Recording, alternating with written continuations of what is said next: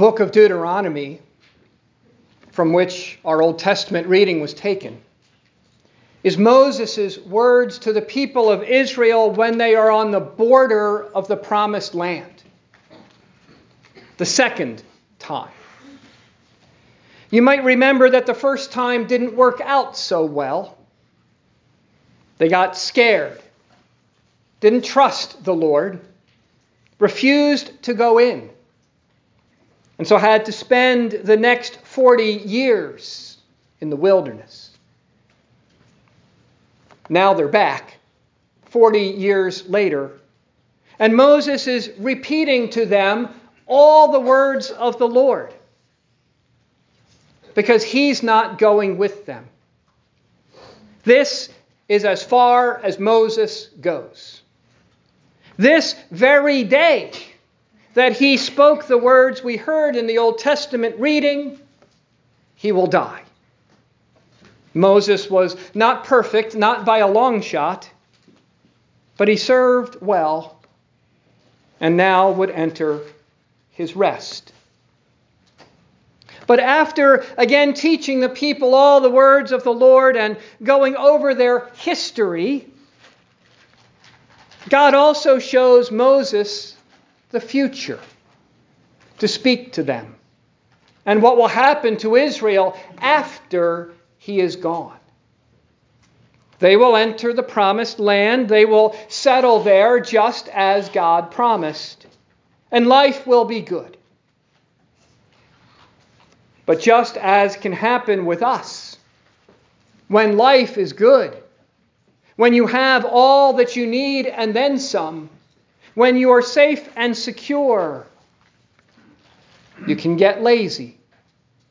You can get presumptuous. You can forget about God. You focus on the good stuff and forget about who gave it. Oh, maybe not all at once, like an on-off switch. Maybe more like a dimmer. Little by little, a gradual change, drifting, forgetting, wandering, spending more and more time on what you have and on what you want, and less time with God. And that happened to Israel. They began to attribute their wealth and their security to themselves. And their stuff became their gods. What they loved, what they trusted, what they lived for. So Moses tells the people, this future, their future. And of course, they say no. Just as we would. Just as we do. That won't happen to us, to me. But it would. It did. So God would discipline his people, not to hurt them, though it would hurt, but because he wants them back. Because he wants them to turn back to him and look to him for all they need. And then come the words we heard today. The Lord will vindicate his people. He will have compassion on them. But this is not Moses just talking about God's compassion in general, in a nebulous way. This is Moses talking about Jesus. The Jesus who, as the Gospels repeatedly tell us, saw the crowds and had compassion on them because they were harassed and helpless, like sheep without a shepherd. It would be God himself, the Son of God, come to be their shepherd. He had come to care for them. Jesus had come to gather them and save them. And them includes us. Now, maybe you don't consider yourself harassed and helpless. Maybe your life is going good for you right now. There were times Israel thought that too. Don't be fooled. What you have, what makes your life comfortable right now, can easily and quickly be taken away. And it might. And someday it will. Just take a quick look around the world today, how quickly things change. How quickly life changes because of a little invisible virus. How quickly war rises up.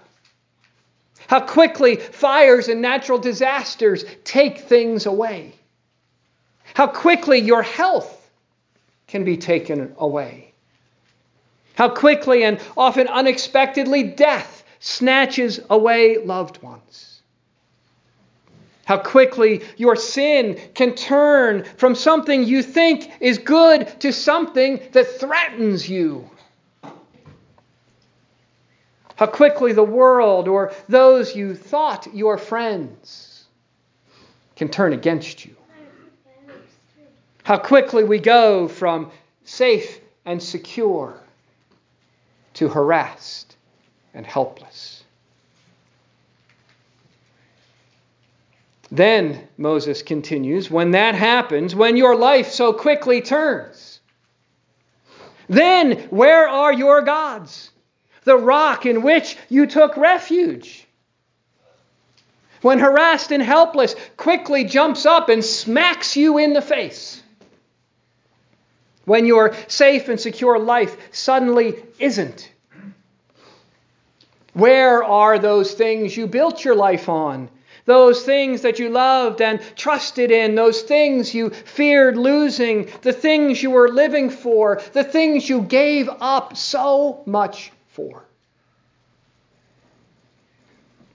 When the people and things you counted on, you can no longer. What then? Then Jesus. That's what God really wants to teach His people, us included, with this review of the past and peek into the future. That He is the faithful one. He is the rock in which you can always take refuge. He is the one you can count on always. When life is good and when it is challenging.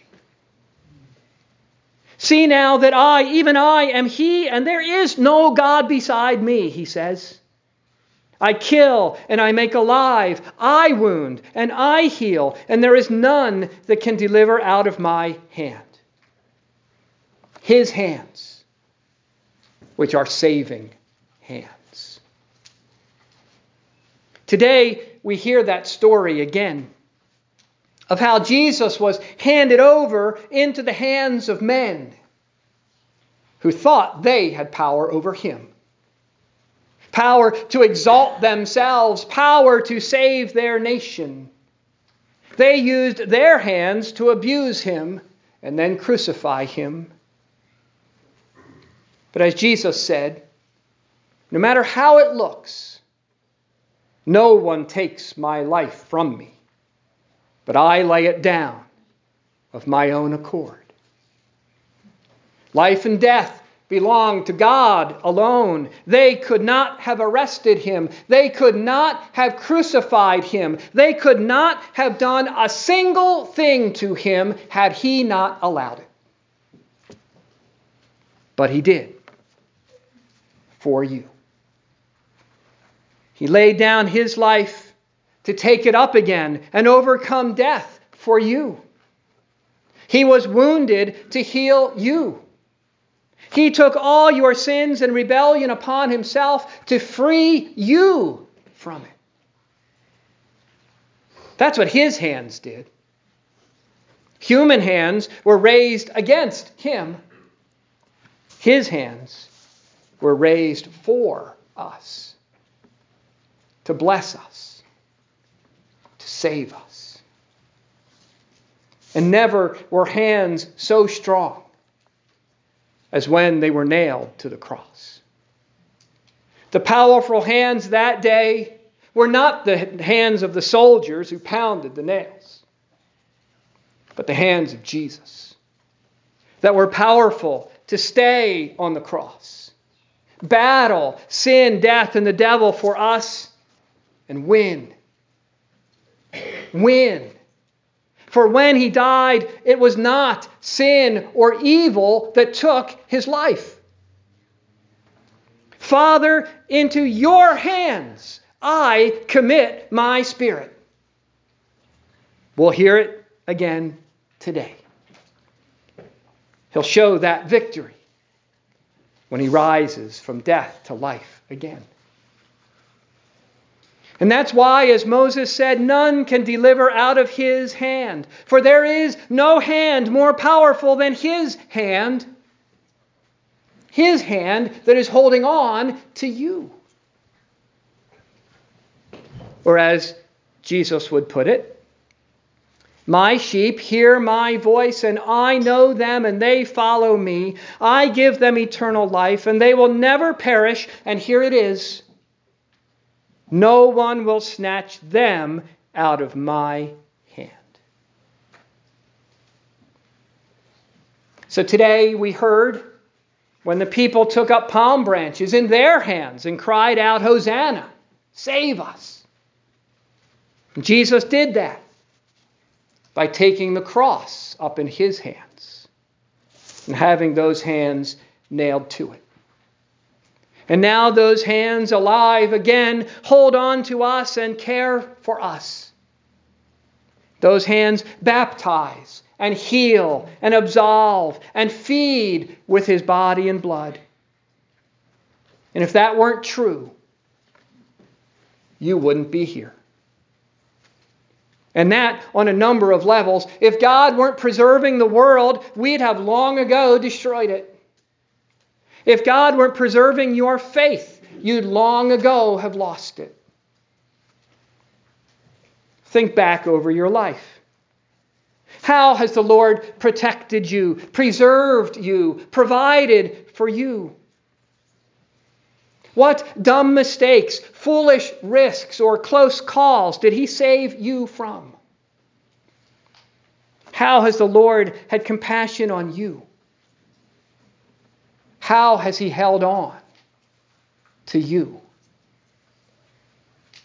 Israel didn't deserve anything, yet God gave them everything. The same is true for us. The Lord will vindicate his people. He will have compassion on them. That's the past and the future with him. He has, and he will. And now he says, as we just heard, have this mind among yourselves. Don't have a mind of your own, doing what you think is best and good, going your own way. That doesn't end up good. Have this mind among yourselves. The mind of Christ. The mind of one who didn't grasp, who didn't hold on to the things of this world, who didn't go for the glory, but made himself nothing, who served, who gave himself up for you. Have this mind among yourselves, a mind which knows that it is not our taking, but the Lord's giving that blesses us. That all we have is from him. Our forgiveness, our life, our salvation. That he is our rock of refuge. That we are safe in his hands. And because we are, and with such a mind, we can now do the same for others. Give, not take. Serve, not demand to be served. And in so doing, find meaning and purpose for our life. The life given to us by our Lord. And then we truly live. And when we are called to the top of our own Mount Nebo as Moses to die, we'll lose nothing and gain everything because of the one who gave up everything for us. This Lenten season has called us back to our rock of refuge, called us back to repentance, called us back to our Lord's compassion. Maybe turn that dimmer switch up a little bit. Now we'll hear the story again. This week we'll go through it again and marvel that God would do this for me. That God would die that I might live. Let us now ponder once again on that, on Jesus' holy passion.